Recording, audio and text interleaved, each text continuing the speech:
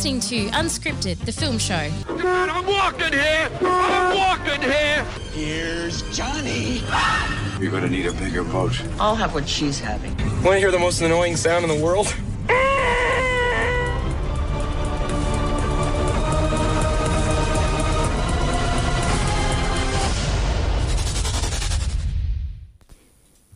Good afternoon, or morning, or evening.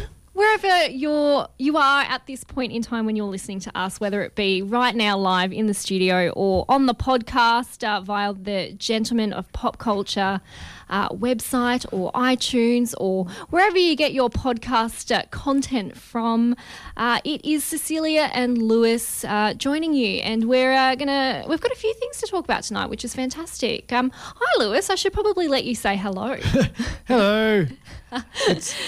We're on the cusp of a long weekend, so it's very exciting, and it's more exciting is that the Golden Globes are going to be on Monday, and I've never actually watched the Golden Globes. Like, I've had the best intentions to watch it, but the fact is it's on during the day in Australia, so it's like, well, you already kind of know who won, so what's the point of watching that then? But our friend Gav has organised for us to go down to a pub, and they're at 10 o'clock in the morning. Such an Aussie way of celebrating the Golden Globes, hitting the pubs and doing it that way. Get into the pub and have a few drinks and watch who wins in a very unusual year of movies and TV shows. Yeah, it's interesting though, because I've just had a brief look. I have to admit this is the first time I'm actually looking at the list myself, but there's some pretty good content on there. So, that's fantastic. I mean, you've got I should probably get to the top of my list. Best Motion Picture, you've got a film called The Father, which hasn't actually arrived here in Australia. I think that's out in a couple of weeks, but it looks really good. It stars Anthony Hopkins as a man who I believe gets dementia or Alzheimer's or I think that's what it looks or appears as, but whether or not he actually does, I'm not sure. And it's also got the wonderful Olivia Colman in it too, it looks great. It's a really interesting trailer. Actually, I might get the trailer and throw it up on our Facebook page, because I saw it the other day. I was like, wow, that looks like a really intriguing kind of film. And it's a film that a lot of people I think can relate to as well, because I mean, my parents, my dad's coming up to 80, my mum's 75, so if you've got parents who are older, you certainly do relate to that kind of thing where you kind of try to look after your parents a bit more, and but fortunately my parents are still of sound-minded body, which is good. That is good, but yeah, you're absolutely right. I think everyone can kind of, relate to this a little bit. But yeah, it looks really great. And there's a film called Mank, which is a Netflix film, and this one's an interesting one because it's a David Lynch film. David Fincher, my apologies. I always get those two confused. David Lynch and David Fincher. David Lynch, David Fincher. And I believe I think he's going to make a series of 4 films for Netflix. I don't know if this is number 1 or if this is a number in the particular. I love his stuff though. I think it's great. And I know there's a film called The Killer, which is going to be released soon. I think Michael Fassbender is in talks to play an assassin in that film who develops a bit of a conscience. So Mank is up. I haven't seen this film, but knowing that it is a David Fincher film, I will definitely check it out for sure. You've got Nomadland, which I spoke about weeks ago prior to an advanced screening of the film, but it's actually officially out I believe early March, so we might revisit that at some point, but that's got Frances McDormand in it. And then Promising Young Woman, which is the Carey Mulligan film. It's a bit kind of post-Me Too. And then you've got The Trial of Chicago 7, which is a Netflix film, which I've been meaning to watch, and I think I started and I just... I think it's a court-related film. The Chicago 7, they were the guys that got accused of a crime they didn't do, wasn't it? I think so. I think there's 7 of them according to the title there. But I'm not 100% sure, but it looks really good. Looks really good. So, and then when you go to the directors, you've got Regina King, who did One Night in Miami, David Fincher for Mank, Chloe Zhao for Nomadland, Emerald Fennell for Promising Young Woman, and Aaron Sorkin for The Trial of Chicago 7. So That's it. Foreign films, I'll skip over that. Musical and comedy in motion picture is an interesting one because music, which is that Sia movie, which you saw, didn't you? I didn't see, you didn't see it? that Oh. one, but there is a film on here called The Prom, which I did see, and Right. I don't really, in my opinion, it shouldn't be on this list. But no, music's an interesting one. Did you end up seeing this one? or- I didn't see it. I was sure one of us saw it, but I must be mistaken. But music is the Sia one where it's about a girl who has autism, but they didn't cast a girl with autism in it. That's It was I think right. it's Sia's like the girl she uses in her dancing and stuff like that. Yeah, that Maddie Ziegler. It is Maddie Yeah. Ziegler. Yeah, I think is how you pronounce it. And like I believe like the way she's interpreting an autistic person does come across as a little bit offensive. So a lot of people are questioning the inclusion of that particular movie in the best musical or comedy motion pictures, which I always find weird that they've got a category musical or comedy. Yeah, I mean, see, you can split the two because there's plenty of good comedies out there and plenty of good musicals that don't necessarily fit into both of those categories. Yeah, So but it's just a weird thing. It's kind of like a musical's a musical, and some of them are funny, and then you've got comedy, and some of them have music in it. But like a musical or comedy, it's just it seems like a really stupid award. So Golden Globes, if you're listening, best musical and best comedy. If one musical comes out that year, it wins. It's that simple. Actress in a actor in a musical comedy, actor in a musical or comedy. So they're doing it again. yeah, I don't like this at all. Anya Taylor-Joy, who was in Queen's Gambit, and she was also in New Mutants as well. Oh, excellent. Yeah, and then there's Maria Baklova for Borat subsequent movie film. See, this is what I mean. See, this is what I'm saying. This is why it's a weird year. Like in any other year, would Borat subsequent movie film get nominated for any awards? No. Yeah, no. Michelle Pfeiffer for French Exit. Kate Hudson for music again, questionable. And Rosamund Pike for I Care a Lot. I care a lot. I don't know anything about that film. No. Do you want to know the best actors in a musical or comedy? Sure. Oh gosh, I've just had a bit of a look, and I'm quite disappointed in this list. I think that interesting. So Nicholas Hoult for The Great, which he was quite good in The Great. Yeah, he wasn't too bad, was he? No. Jason Sudeikis for Ted Lasso. Have you seen Ted Lasso yet? No, but you recommended this, didn't you? And Yeah. I've been meaning to jump onto this one for sure. No, definitely recommend Ted Lasso to anyone who hasn't seen it, anyone looking for a bit of inspiration. If you're feeling a bit down, watch Ted Lasso. That's all I'm Excellent. saying. Don Cheadle, Black Monday. Eugene Levy, Schitt's Creek. Do you think he's most likely to win this one? I think so, given the context of everything, and I think the Schitt's Creek's received such a lot of attention, and I think because it wrapped up as well this year, I think that it's such a fan favourite. I feel like a lot of people are going to, I personally think so. I think I was looking at the wrong list when I said it was a disappointing list because that's actually not too bad. I was looking at the best performance by an actor in a motion picture, musical or comedy when I said that previous statement. But but no, I do think that, Dan Levy might get that one. I think it's such a fan favourite and people love it, don't they? Yeah, and also Rami Youssef for Rami as well. I mentioned that because actor. So wait a minute, it's got actor in a musical or comedy, and then actor in a musical or comedy. That doesn't make any sense. I know. I'm looking at the list too. I'm a little bit confused. So I think there's you were looking at the one that said James Corden, Sacha Baron Cohen, Dev Patel. Yes, that's the one I was looking at. Andy Yep. Samberg. Yeah, I wonder if the other one isn't. I don't know. That's weird. Weird. There's two lists of actors in a musical or comedy. That's like 10 people that's been nominated. Maybe they did nominate 10 guys. Maybe. But it's weird they've only nominated 5 women though. Very strange. But the actors in a drama motion picture, you've got Anthony Hopkins for The Father, Riz Ahmed for The Sound of Metal, Chadwick Boseman for Ma Rainey's Black Bottom, Gary Oldman for Mank, and Tahir Regime for the Mauritanian? I can't pronounce that. The Mauritanian. Mauritanian. I think we both tried our best there, but Yeah. I'm not sure what happened. And failed. Actress in a drama TV series is Olivia Colman, who is in all the award shows and must be there. Jodie Comer for Killing Eve, Emma Corrin for The Crown, Laura Linney for Ozarks, and Sarah Paulson for Ratchet. Oh, excellent. I think that, Olivia Colman, it's nice to see her name there. She's such a phenomenal actor. And it was all good choices there. And then Olivia Colman actually turns up again in supporting actresses for her role in The Father. And Amanda Siegfried's in there for Mank. Helena Zengel for News of the World. Glenn Close for Hillbilly Eulogy. Hillbilly Eulogy. That's it. That's a bit of a tongue twister, that one. Yeah.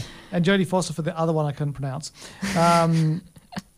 Yeah, it's but there's so much. No wonder we're going to be there for hours. Yeah, it is quite in depth, but it's such a diverse mix in there. You've got have we done the best performance by an actor in a supporting role in any motion picture?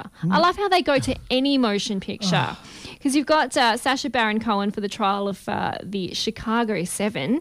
You've got Daniel Kaluuya for Judas and the Black Messiah, which is a film that gets released in a couple of weeks based on the Chicago branch of the Black Panthers. Right. Got Jared Leto in the film for The Little Things, which I wasn't overly keen on. Bill Murray for On the Rocks, which he plays the father, a bit of an interesting father figure.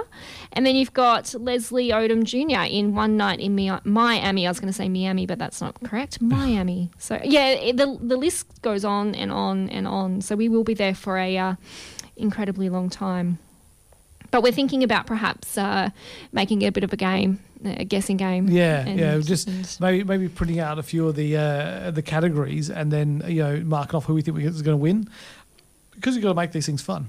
You do. You have to make them fun because they can be a little bit of a drag, particularly when it's a category you're not very interested in or it's just repetitive. And you've always got the presenters who come on and try and make things more interesting, but it's like, well, we'll just get to the point. Yeah. But the nice thing about this is it's kind of like the Melbourne Cup, except that none of the actors will get put down at the end of it. So that's kind of good. Oh, that's funny. That's a very good joke. Yeah, well, that's true. A good mix. I love the mix here. It's really fantastic. So, no, I'm looking forward to that. Yeah. Now, this week, I've only seen one movie. I think so. Yeah, you've seen. Well, see, I've seen a film called. I've just completely forgotten. It wasn't that memorable, obviously, called Boss Level. And you've seen a film called Breach, which is a Bruce Willis film. Yeah. Starring Bruce. It is. It's the weirdest thing though, because like if you're seeing a film and Bruce Willis is in it, Bruce Willis is the lead. Yeah, always. Yeah, always. He's the man. He's the guy the film is about. Yeah. And usually it's not a crappy film either. It's usually quite a high budget, and he's usually surrounded by people that are quite good actors around him. And actually, that being said, I'm not saying that the actors in this film weren't good. I'm sure that they're all good.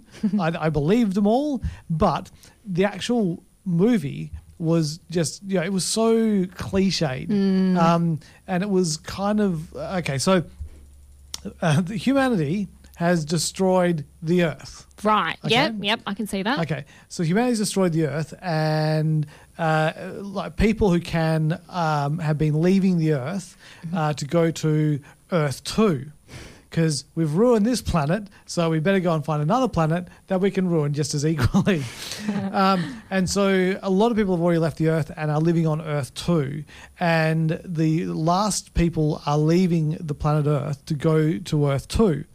And on board you've got all these people who are going to go into the hibernation thing, the suspended animation, to go for the 6-month voyage from Earth to Earth 2.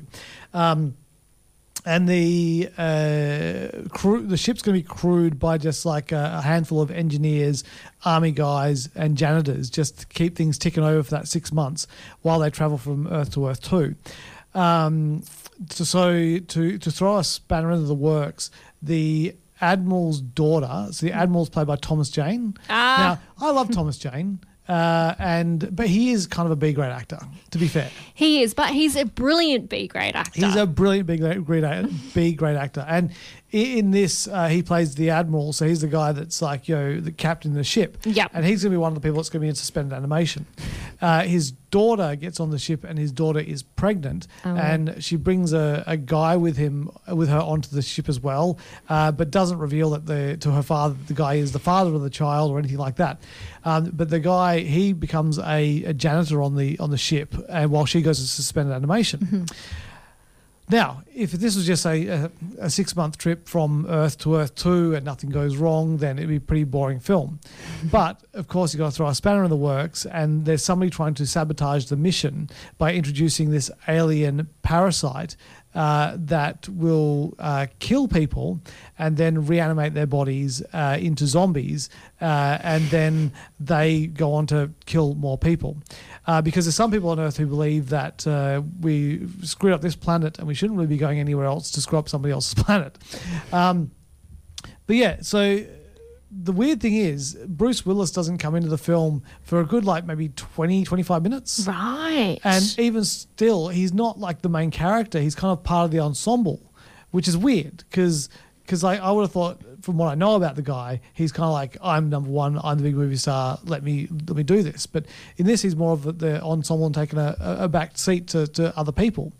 But yeah, it is a very schlocky film. It kind of reminded me a little bit. I played this game called Dead Space, which was the same concept, zombies in space. Yeah. And this film had a very kind of similar feel to it. So it feels like it was very heavily influenced by Dead Space. And it was also influenced a lot by Aliens as well, and Aliens, because you can't get away from that when you've got like Alien on a spaceship. You're going to get compared to that movie as well. But there's some real bad, I don't know if that was practical or a CG monster at the end of the film. And yeah, so it's a very, very, if you like B-grade schlocky films, then Breach is probably going to be right up your alley. But it was just I was just baffled by the whole thing. So why is Bruce doing this? Does he have boat payments or something? Is that what's going on? He probably does. Did he owe someone a favor? So yeah, it's not a great film. It's quite bad, really. At the end of the day, it's just like, wow, that was I don't know why that exists. But there are people like my mate Nick Prisgrove. He loves terrible films. So if I'm going to recommend this film to anyone, I recommend this. If you like terrible films, watch this film, because you will probably like the badness of it. But weirdly enough, though, I just had a quick squiz at the Rotten Tomatoes, and it's admittedly it hasn't been reviewed or seen all that much, but it's got a 21% from the critics, but a 72% audience score from the 250 people who saw it. So there are probably 250 people who like bad films. It's not bad. And I guess just to give listeners a bit of or paint a picture of the film, I'm looking at the cover, and it's got Bruce Willis kind of centre and forefront, and then on either side I can see Thomas Jane and another gentleman with a gun on either side. But it does kind of look like, yeah, Bruce Willis would be the lead man for this film based on that. Because he's front and centre. But the guy actually behind his left shoulder is his right shoulder, sorry. The guy behind his right shoulder is the main guy in the film. There you go. And the tagline is, deep in space, they are not alone. Oh, God, it's all terrible. I would love to know who comes up with taglines for films, because it's quite hilarious sometimes. But it's always hard to do a bit of a tagline, isn't it? It all comes down to the marketing department, I think, at the end of the day. Oh, they are. Yeah, well, they're important. I didn't give it a score. I am going to give this 2 penis-shaped slugs. Oh, interesting. very interesting. I've pictured that, and I'm not sure if it's if it's what I should be picturing. Very interesting. There's another film called Assassins. It's a documentary, and I want to just briefly mention it because it was part of the Perth Film Festival, which has actually sadly come to a bit of a close now. Or I think it's still got a month left. I do apologise, till the 28th of March. But this particular film has finished. But I think it's going to get a release on Netflix or other streaming services. But I want to ask, Lewis, do you know anything about Kim Jong-un's half-brother? Kim Jong-un's half-brother? Yep. No, is he the guy that got killed? He is. So you obviously know a little bit about this or had heard that he had been assassinated back in 2017.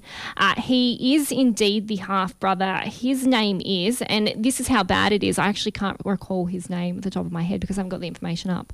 It is...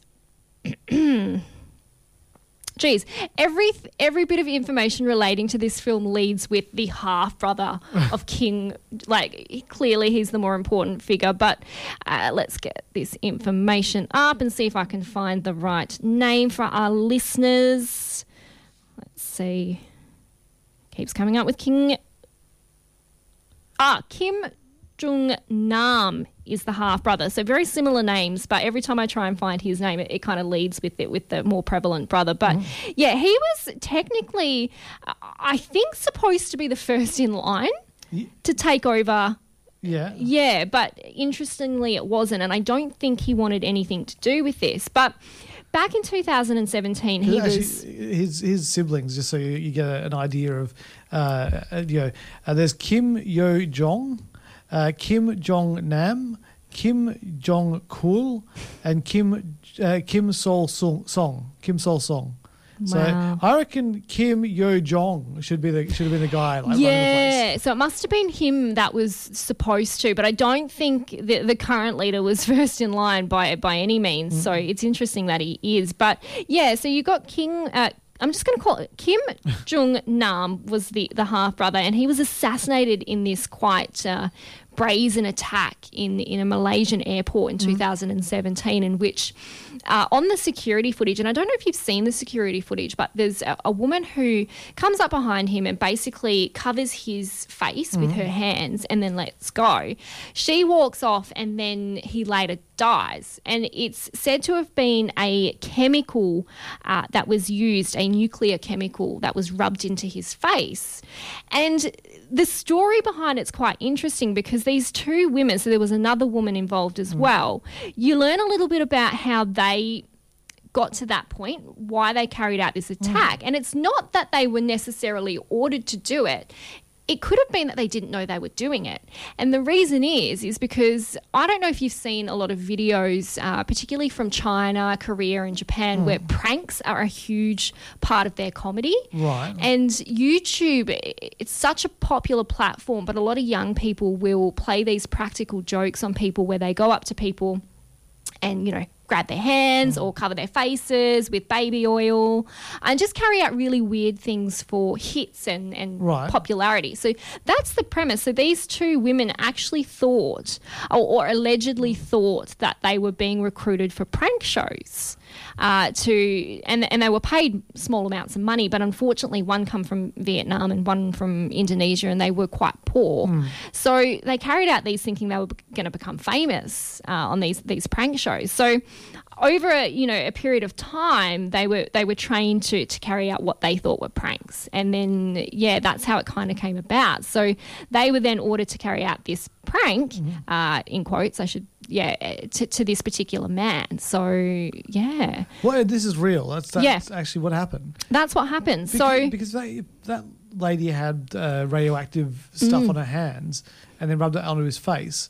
Did she die too? Well, that's the interesting thing. The women were seen running off to bathrooms to wash their hands quickly. And I think that's where the court's arguing that they clearly knew then, because why would someone rush off to the bathroom to rub this off? And they claimed that it was burning them and they just wanted to get it off because it was dirty. So, it's an interesting one, because would these two women then put that on their hands knowing it was potentially that dangerous? Yeah. So I don't know. innocent, guilty? I don't know. And that's what this documentary explores. So, Because although they were successful, it's a very stupid way to kill someone. oh, absolutely, because you could have been harmed, too. But that's the thing. I wonder if they knew what they were doing. Maybe they didn't, and that's why they carried it out. So, very interesting. But it's such a weird thing that he killed his brother that had no desire to be involved with the country at all. So it's kind of like, this guy is like, separated himself from the country. So let him go. Let him do his own thing. And that's the other thing. We don't actually know who carried out the order, whether it was his brother or whether it was somebody else. So that's the other fascinating part. But I don't know. Such a conspiracy. So did he, did Kim Jong-un feel threatened? Yeah. And did he? yeah, definitely. But was he behind it? I don't know. But interesting. So I do hope this gets a bit of a release for people to have a look at, because I knew nothing about it and was quite interested in the unravelling of the story, if you like, about these poor women. Well, I clearly side with them because I feel sorry for them. I felt like they were just pawns in this bigger picture and were, but I mean, I might be wrong. Who knows? You're listening to Unscripted, the film show. That was the voice of Rachel, who I realised we forgot to mention wasn't in the studio. But I'm sure listeners know by now. They haven't heard her soothing voice. Yeah, she's not here. She's at home. She's got a headache. We hope you get better soon, Rach. I feel bad for not mentioning. Sorry, Rach.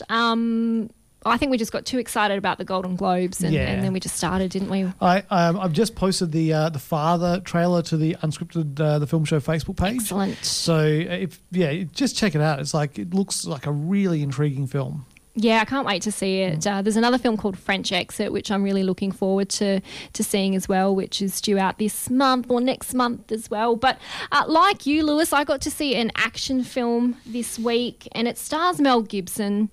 So naturally you'd think he'd be front and centre as well, but it was actually Frank Grillo who was the lead for this particular film. That is so weird. Is it? Because in Breach, there's this guy, one of the guys in Breach is also from Captain America, the Winter Soldier. And in Captain America, the Winter Soldier, there were two S.H.I.E.L.D. agents who turned bad, Hydra agents, and one of them's Frank Grillo, and the other one's this guy in Breach. No way. They look very, very similar. And so I kept on going all the way through that film. Oh, there's Frank Grillo. No, it's the other guy. How's that for irony? That's brilliant. But Frank Grillo, he stars as Roy. He's a former Special Forces agent who finds himself trapped in a time loop and must outrun a line of assassin-like characters or assassin-like video game characters. So that's interesting. We've had a few films recently which focus on time loops. Wait a second, is he in a video game? He's not. He's just in a time loop. But I thought this film was about a guy trapped in a video game. And it kind of feels like that, but not necessarily. But each time he's killed, the time loop resets. And to stop this time loop, he must uncover the truth about a secret government project that could be behind the mystery. So you've got Naomi Watts, who plays Roy's love interest, and then you've got Mel Gibson, who plays Colonel Venter, the powerful head of the government program. So, look, I thought this was a film about a guy trapped in a video game. It's more about a guy in real life who is attempting to outrun assassin-like video game-like characters. Right. But I almost feel like that they could have been a little bit more video game-like. So I felt like the characters weren't overly characterised that way. So, look, I think I'm probably not the audience for this particular film. I did appreciate the over-the-top action and some of the occasional one-liners that Frank Grillo comes out with. But, it didn't really have the aesthetic of a video game that I would have pictured, particularly for a film called Boss Level. I think it could have been a little bit more aesthetically fun in that sense. So interesting you're talking about a film that is should be a game film, but it's not a game film. in the same time frame where the Mortal Kombat trailer came out. Ah, yes, of course. Interesting, because this one had a little bit, there was a bit of a love letter to arcade games in this film, particularly Street Fighter. So I think, Mortal Kombat and Street Fighter kind of go hand in hand, don't they? Yeah, because I guess Mortal Kombat was kind of the more vicious version of that side-scrolling, not side-scrolling, it's just a fighter game, really. But yeah, it was interesting. So how many, what score would you give it? Oh, look, it's directed by Joe Carnahan, who directed the film The Grey and Smoke and Aces. I did expect a little bit better from him, unfortunately. So I'm going to score this a 2 Japanese swords. Swords. I tried to emphasise the swords. Swords. Japanese swords. Japanese swords. 2 Nice. Japanese swords. Yeah. Did you see the trailer for Mortal Kombat? I did, because I was actually quite interested. Is this a remake of another film, or is this just, again, a bit of a love letter to arcade game? No, it's a film based on the Mortal Kombat video game, but there has been a couple of other Mortal Kombat films made in the past. Sure. I think there was the original one had Christopher Lambert in there playing one of the characters, and I'm pretty sure there was another Mortal Kombat that was made not too long ago, within the last 20 years or so. But yeah, this new one looks quite interesting. But it's such a easy concept. A bunch of people from all over the world get brought to an island and have to fight each other to the death to win some sort of trophy. But there's some really just amazing visuals in this one. There's and this is disgusting, but you got to mention it that Sub-Zero, who's the ice powered guy, is like kills someone, but then when the blood spurts out, he freezes the blood into a blood dagger and then stabs the guy again. Nasty. Which it's a pretty full on kind of a visual. So I mean, I can't say you've ever seen that before. But no, I'm kind of looking forward to it. I think I take a bit of guilty pleasure from those kind of films. So. That should be good. But before we came on air, we were talking about it's not so much a trailer, but it was a vignette for the new Spider-Man film.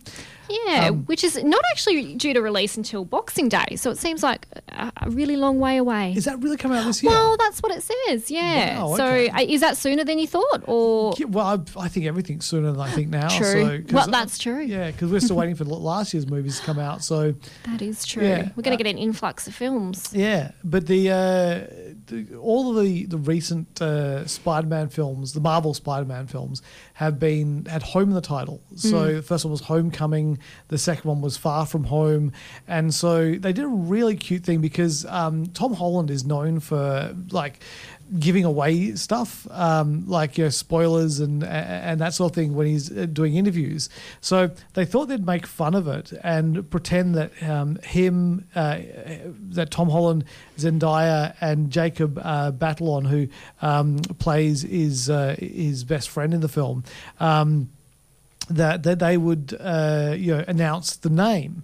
And so each of them had announced different names for the new Spider-Man film, and those names were Phone Home, Home Wrecker, and Home Slice. Oh, and all of which were obviously not the actual name of what the film was going to be. But they did a little video today of him coming out of the director's office and saying, no, they're all fake names. I don't know why they did that, and walking off. And Zendaya's like, because you give everything away. And they walk past a whiteboard which has got the title Spider-Man No Way Home. And which kind of makes sense because, and this isn't a spoiler because if you haven't seen Spider-Man Far From Home by now, something wrong with you. But at the end of Spider-Man Far From Home, J. Jonah Jameson turns up, and that is the same J. Jonah Jameson from the original Tobey Maguire Spider-Man films, just this time he was bald. He turns up and he says, Spider-Man is Peter Parker. So hence, now that his secret is out there, there's no way home. Ah, of course. So it makes sense. I think people were debating what the name was going to be. A lot of people were, thinking stay at home.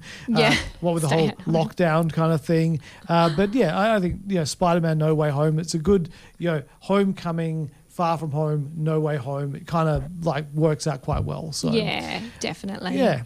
Oh no, I'm looking forward to it. I need to go back and just watch them all. I've started watching bits and pieces, and I just always get distracted. But I need to get up to date, because you and Rachel are across all this, and I let the team down by not being there. Well, we got. I think one thing we're going to have to do is once WandaVision has completed, I think we're going to have to all sit down and do a deep dive into the series. Right, so I should start watching it then. Yes. Fantastic, You I will. Need to watch it. And if like Cecilia, you're not au fait with the Marvel Cinematic Universe, if you don't know Wanda and Vision that well, Wanda and Vision that well, then you can go to Disney Plus, and they've got these shorts where it's basically an overview of where they each come from. And so you get that backstory of the characters before you dive into WandaVision, because believe me, you need to know a bit about what's going on in that TV show. But yeah, 2 more episodes left to go of WandaVision. It's been absolutely sensational. The last episode was just like, oh my God. So yeah, best thing on the streaming TVs these days. Can you come to this new and fresh, someone like me who doesn't know a lot about this universe, can you still get something out of this having just come in? Oh, heck yeah. Yeah.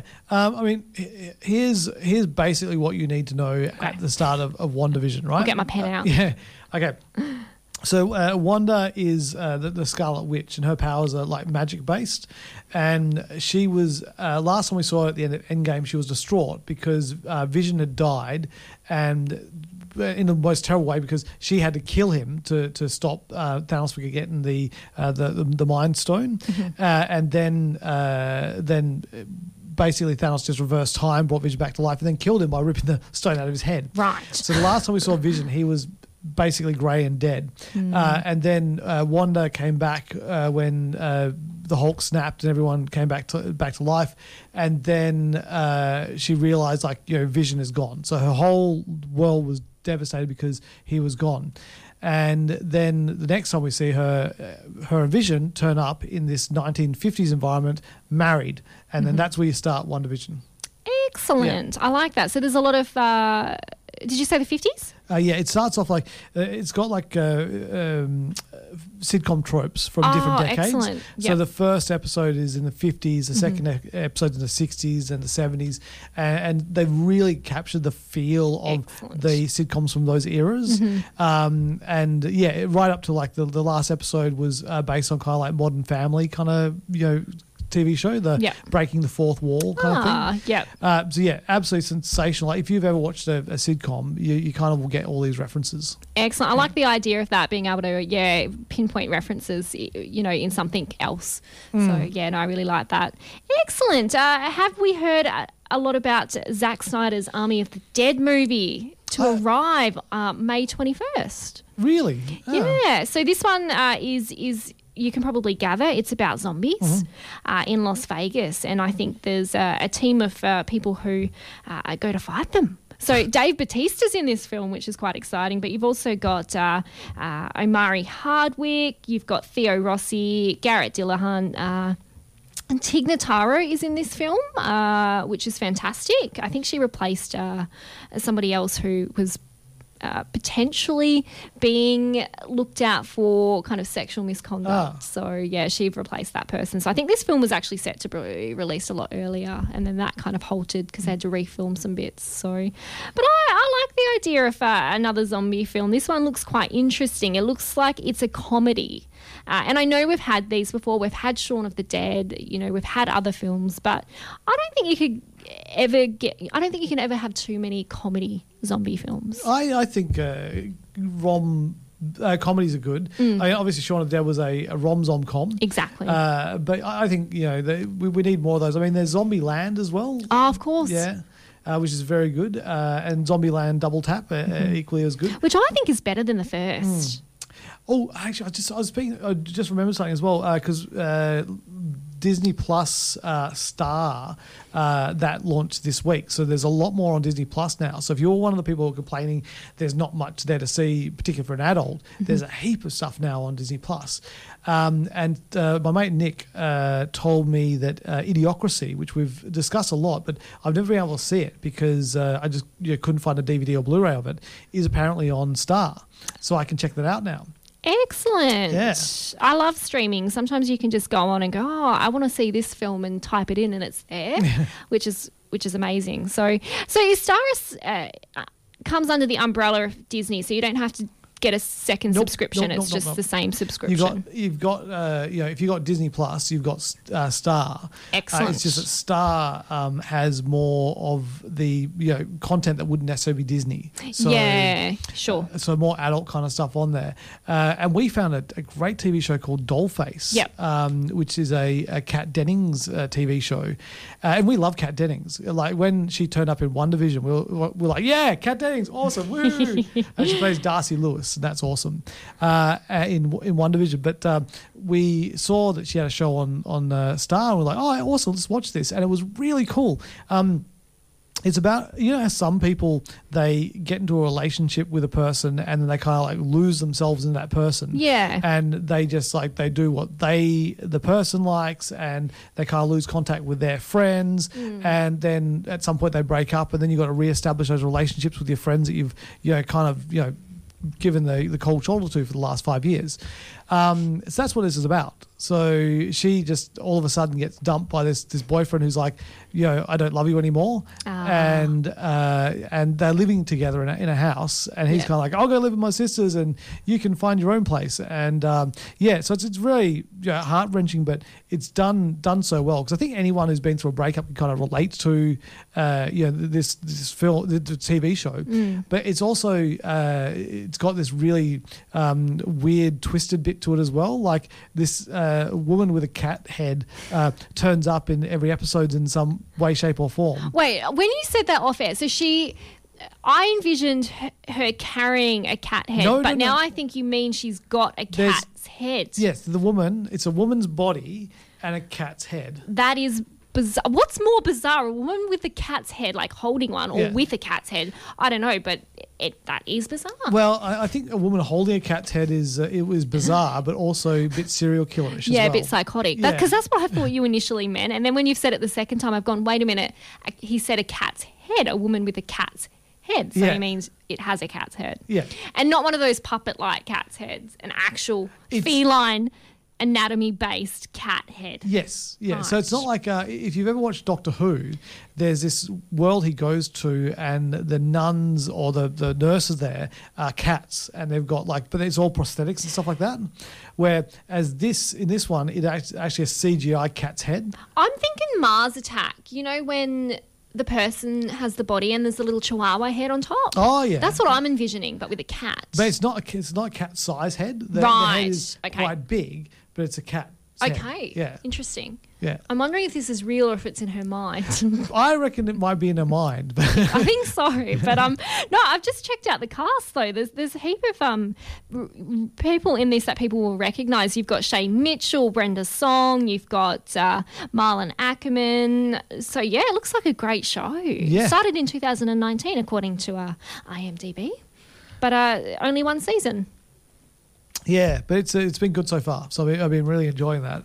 And on ABC as well, the second season of Staged is now out.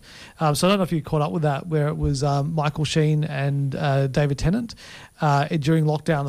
The conceit of the first one was that they were doing a play, and they decided to keep on rehearsing the play while they're in lockdown. And that goes very badly. Yeah. The second one is that the first season of Stage was so successful that they want to do an American remake of Stage, but they don't want to cast Michael Sheen and David Tennant because they're not famous enough in America. So they're going to try to cast more well-known British actors. And in one of the episodes, they're looking at casting Simon Pegg and Nick Frost. And they have Michael Sheen and David Tennant giving them like advice on how to play them. Oh, wowza! It's really good, but because it's funny because it starts off with them going like, the first show was a story that was kind of made up and blah blah blah, and then it's just very clever, fourth wall breaking, awesome way of making a TV show in lockdown. Yeah, I've been meaning to get around to this. There's just so much content out there that it's just so difficult. I find myself rewatching kind of old favourites and not kind of moving into new territory. But also there's that dilemma of just having too many streaming services. But yes. Yeah, but I definitely have a good list of things I need to check out, which is fantastic. So and slowly cinemas are picking up a little bit, which is fantastic. So I think, you've got the French Film Festival, which will be returning to the Palace and Luna cinemas if you're in Perth. But I also believe it's showing around the country as well. And it's the 32nd incarnation of this festival, which is fantastic. And that's for the 10th of March to the 7th of April. Excellent. Plenty of time. Yeah, I actually went to the opening the other day. Oh, brilliant. And it was...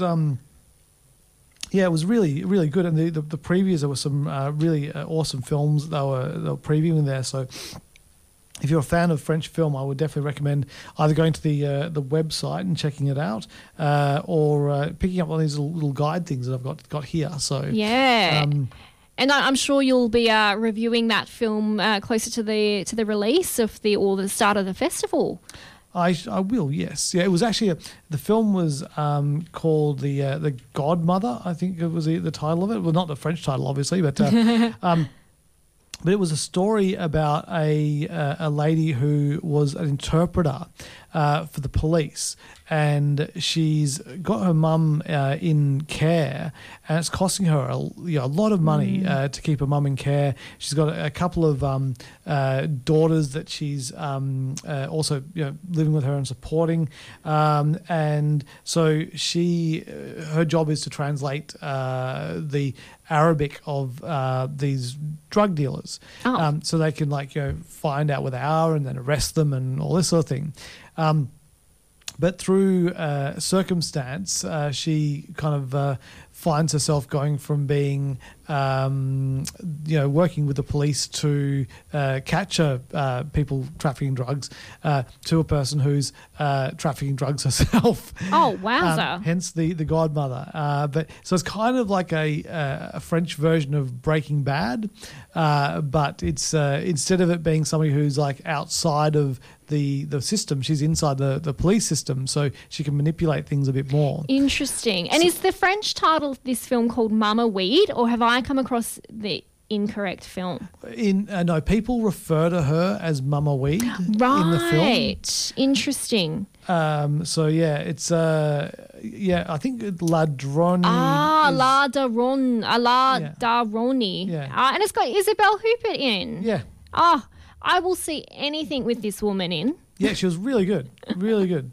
So yeah, it was a really great film. So I just like, if you only see one film at the French Film Festival, check that one out. Check that one. Is it a comedy based or comedy driven film? Do you think, or more of a? It's a drama. Yeah, it's a drama, but it's just it has its comedic moments. Yeah, but yeah, it's a very interesting film. A different side of France you don't really get to see all that much. Because I think people think of French films as being quite romantic, quite sexy, whereas this seems to be quite the polar opposite there. But I think Breaking Bad, for example, was such a black comedy, and people really loved that. So interesting and fantastic. I'm really disappointed I didn't get to see this. It's funny as well. She lives in an apartment block where most of the people there are Chinese. Oh, yep. But you see, there's the Chinese people there. They speak French, and the Arabic people that you meet speak French and Arabic as well.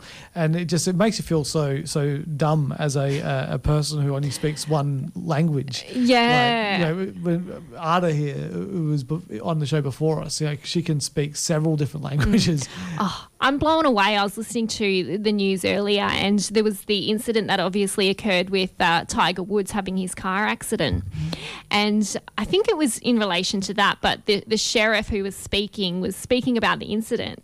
and he was speaking just in English, and then 2 minutes later he's turning around and repeating it all in Spanish. Wow. Which I just thought was just phenomenal to be able to just do that. So yeah, no, I'm always jealous of people who are, bilingual or who can speak, multiple languages. I just think it's fascinating. I've tried, but I failed. Yeah. I think it takes a lot of work. You've got to have someone that you can converse with, that you can practice with. It's a daily exercise. You can't just start learning something once a week. You've got to really put a lot of effort into it, I think. Yeah, that's the thing is like you got to be able to immerse yourself in it. So I guess if you get the opportunity to move to a country where people speak a certain language, it helps. It's a good way of doing it. It's like sink or swim. Absolutely. But, we're so privileged that we do get to see some of these wonderful films. We get the French Film Festival. We get the Spanish Film Festival.